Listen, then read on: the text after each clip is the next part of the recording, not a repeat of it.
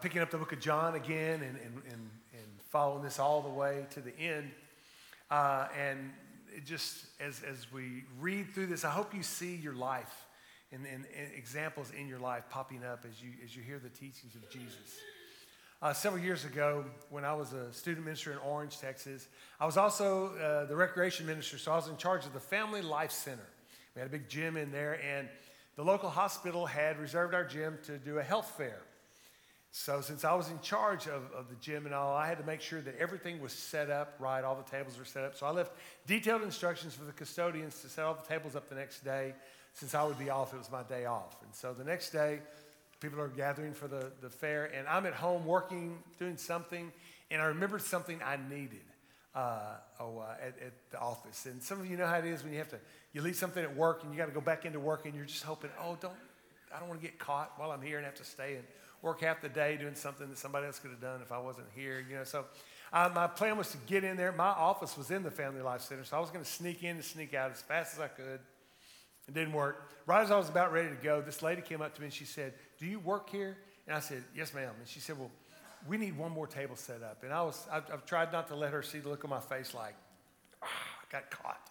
I don't want to do this. I want to get home. But anyway, so I said, "Yeah, I'll get it." And right as I turned to go to the closet to get the table, another lady came up to her and said, "Hey, have you found that other table yet?" She goes, "Yes, I just met the custodian, and he's on his way to get the table for me."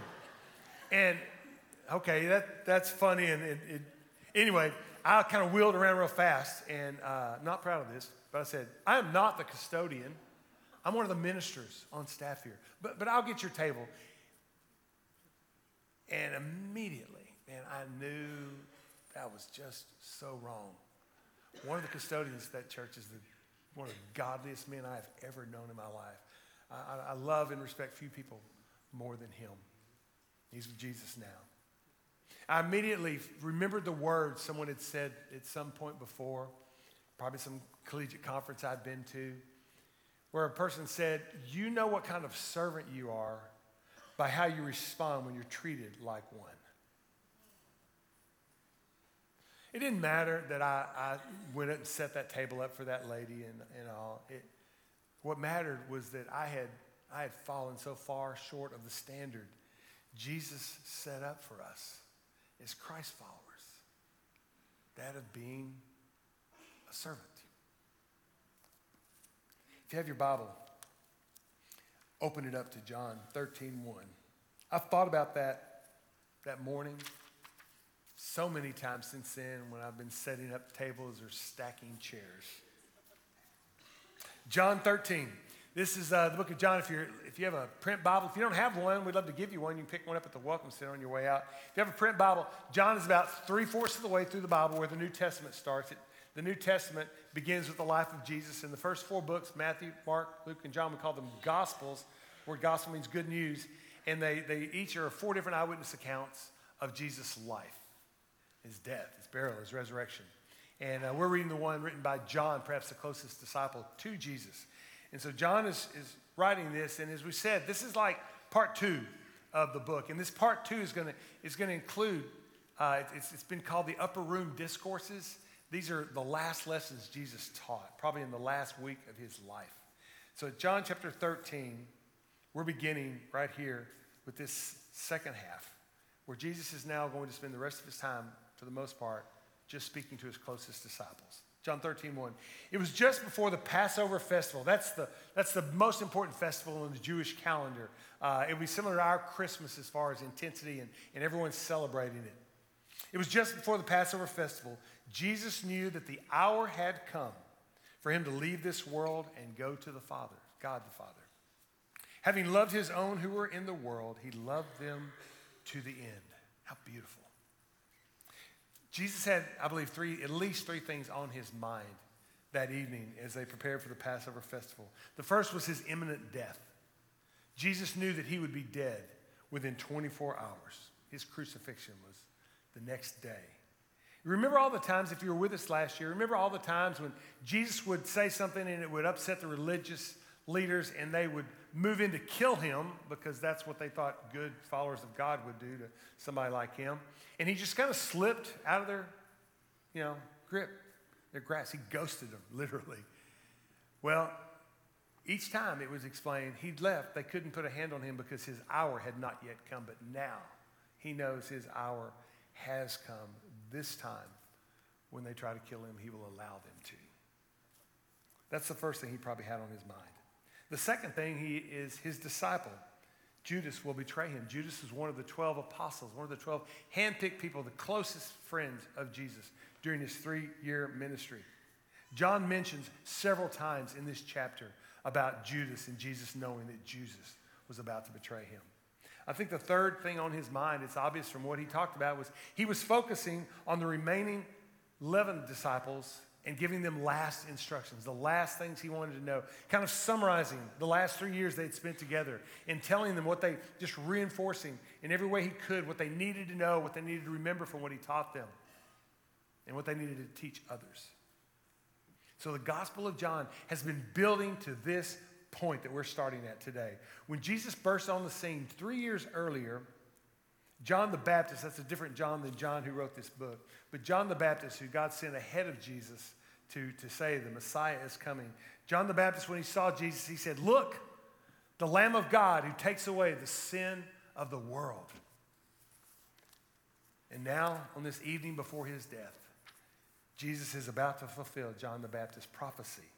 Everything from this evening forward is leading to the moment when Jesus will lay down his life. Literally, he will lay down on a cross, and they will drive nails through his hands and his feet, and then lift that cross up and drop it in a hole, and he'll hang there until he dies. Jesus will lay down his life and die for the sins of the world. This is what is on Jesus' mind.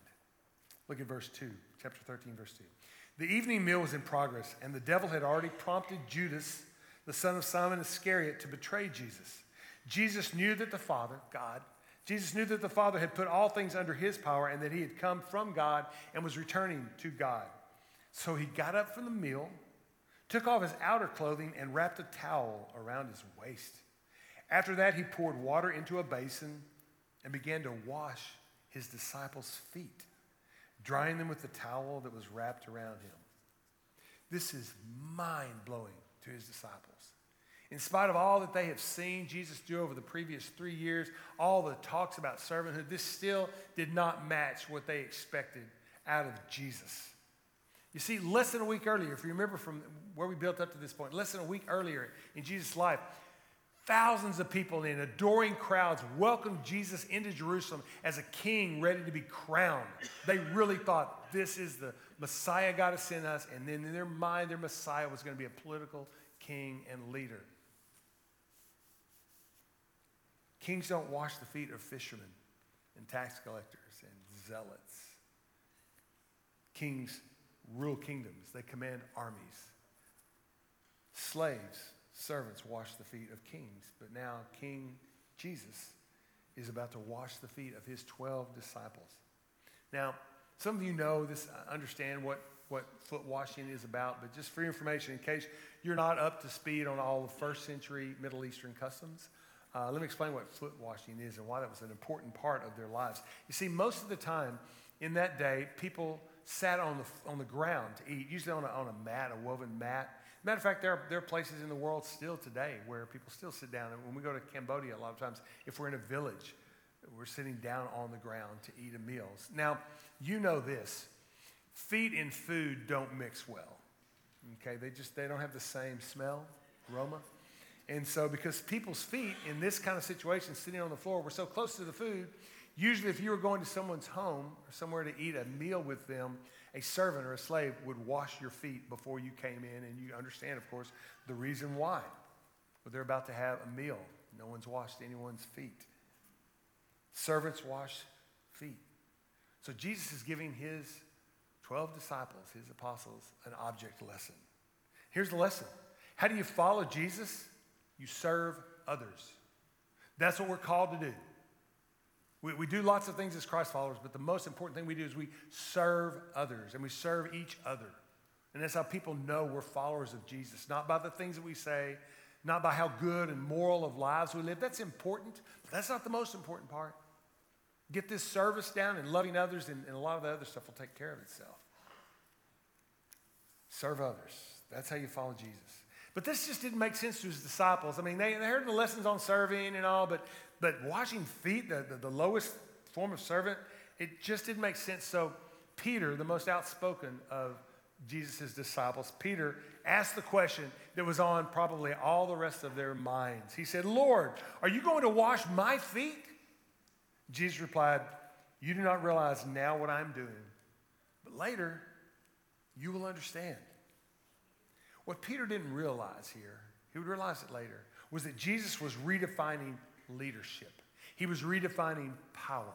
He was redefining greatness and what you do with that leadership, that greatness, that power that you have. Peter did not understand then, but years later, as the kingdom of God was growing, as people were coming to faith by the thousands throughout the whole Mediterranean seaboard, I think Peter began to understand why. There were two reasons why people were coming to faith, literally by the thousands. One is eyewitness accounts of several hundred people who had seen Jesus rise from the grave, and they'd seen him alive after he had been crucified. But even then, and even during that time, and especially after all the people that saw Jesus rise from the dead, after they had passed on, what was still bringing people to faith in Jesus by the thousands was the reputation Christians had for serving others and for taking care of each other. That's what the church was known by. Not what they'd done, not their moral values, although they tried to live good, holy, godly lives.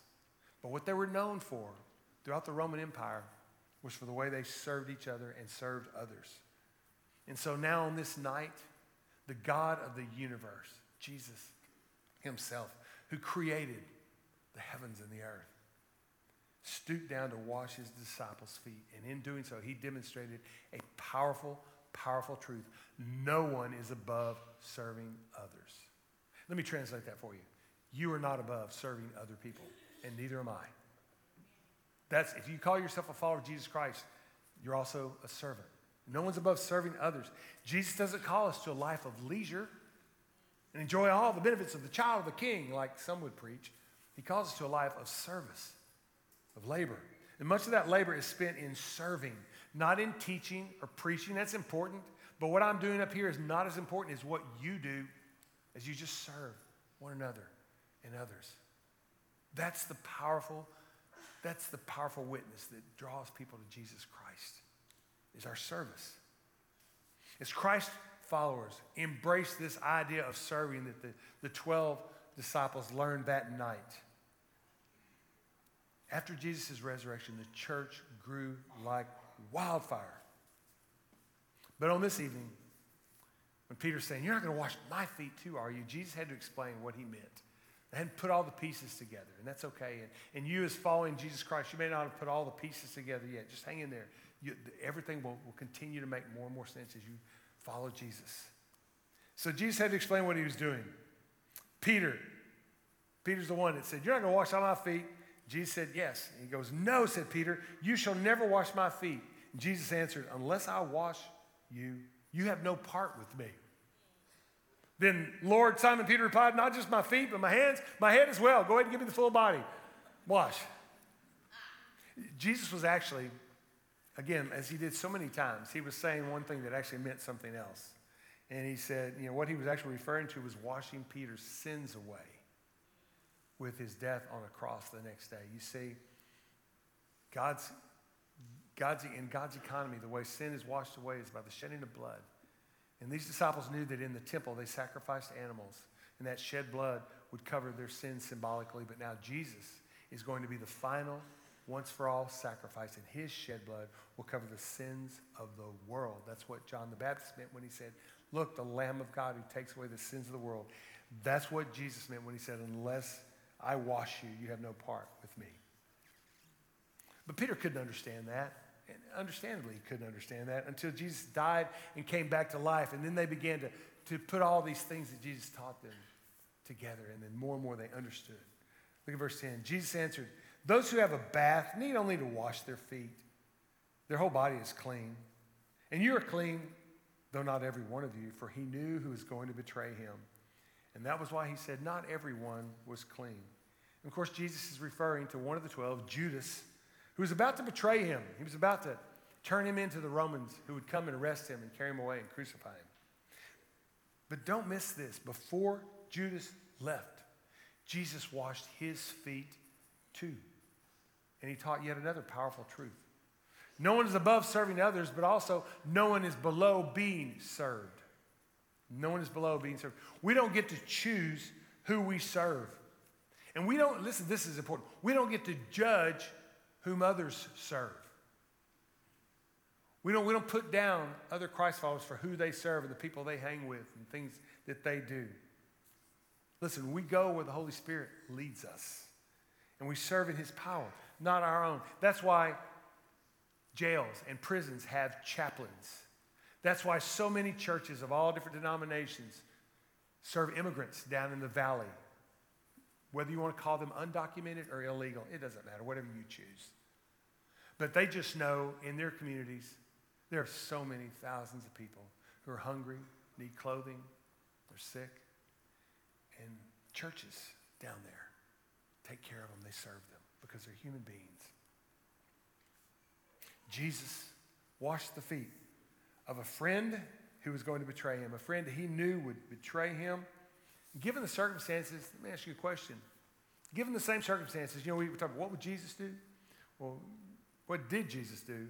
Well, what would you do if you were Jesus? Would you have washed Judas's feet? Knowing what he was about to do? I love what one commentator to this story said. He goes, if I was Jesus, I would have probably washed Judas's feet with paint thinner and a match. You're going to burn. Let me give you a taste of what's coming, bro. Nah, that's what you or I would probably do. And so we laugh. We think it's kind of funny, but it's because our nature is more like Judas's than Jesus.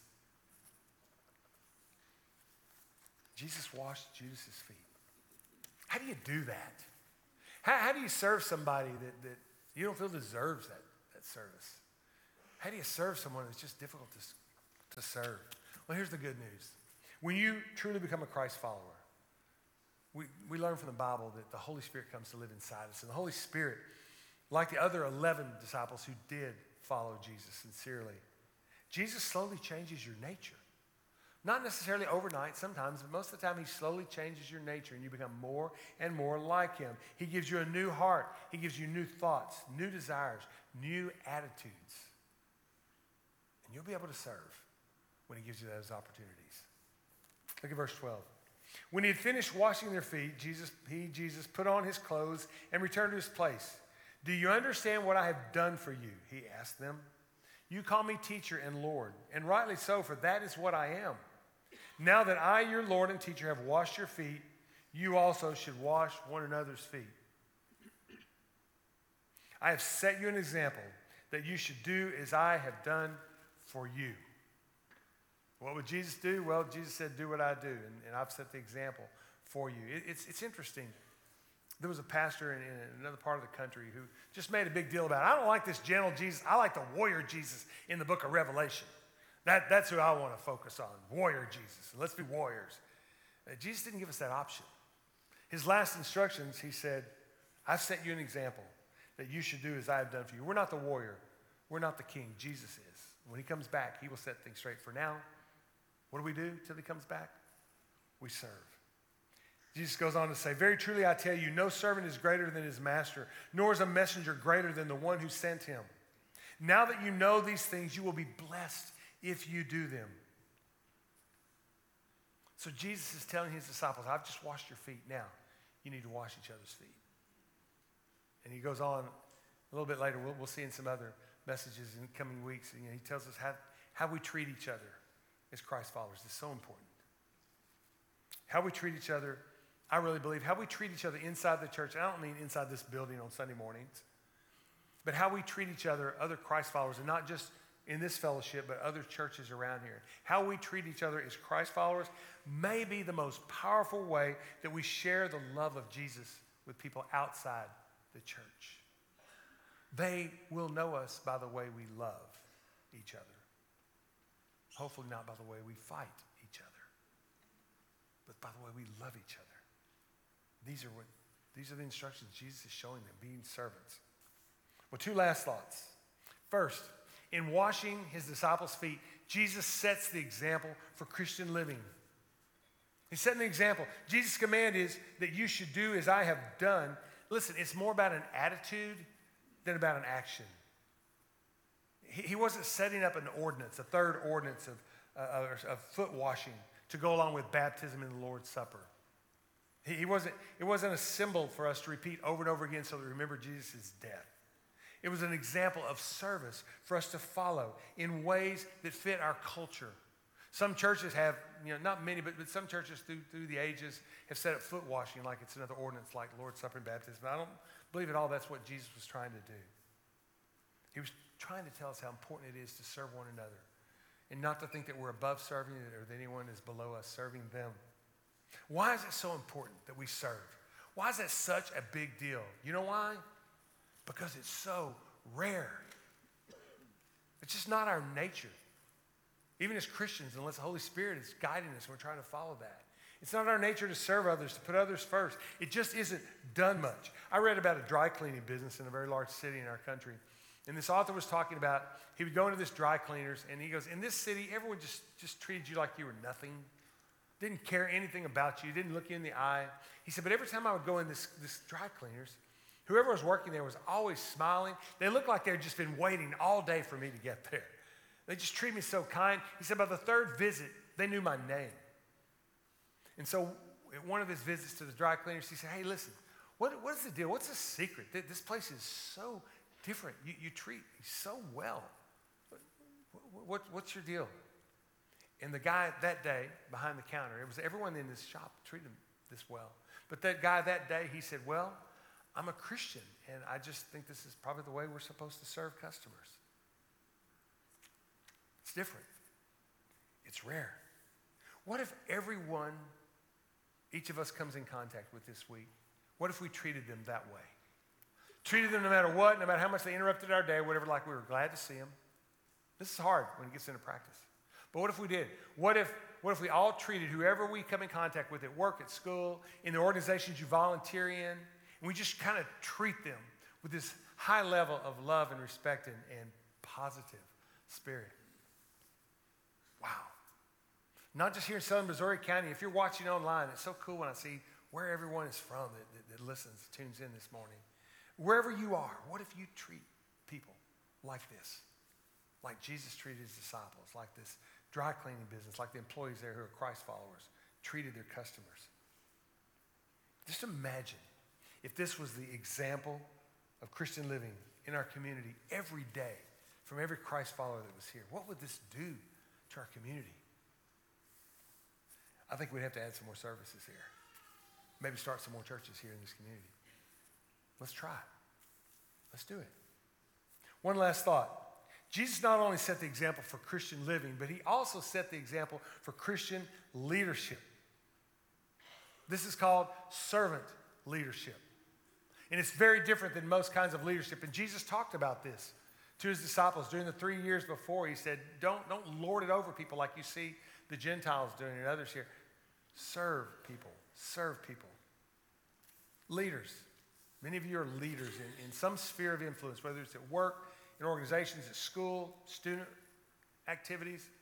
Leaders. How do you treat the people that you're leading? How do you treat those? Are you lifting them up around you? Are you trying to help them be their best selves? Do you try to help advance their careers, their goals, their wishes? Are you climbing on top of them to get to where you want to advance your goals and your wishes? It makes a difference. It's rare. But it changes people's hearts. It opens people to hearing the good news of Jesus. Are you serving? Are you expecting to be served? You know, Jesus didn't seek honor. He extended it. He didn't crave respect. He gave it. And so must we. Let's pray. Father, thank you for sending Jesus, not only to die for us on the cross and to pay for our sins, but also just to show us how to live. Lord, this is a difficult concept. I've been following you most of my life, and this is still a challenge for me. I know it's a challenge for each of us. So God, help us to be servants. Help us to love the people we come in contact with right after church today and this evening. When some of us go back to work, tomorrow when others go back to work. Lord, when the school starts back up, Lord, wherever we go, help us to treat people as those that we want to serve. Help us to love people toward you through the way we take care of each other and the way we serve them. I ask that in Jesus' name.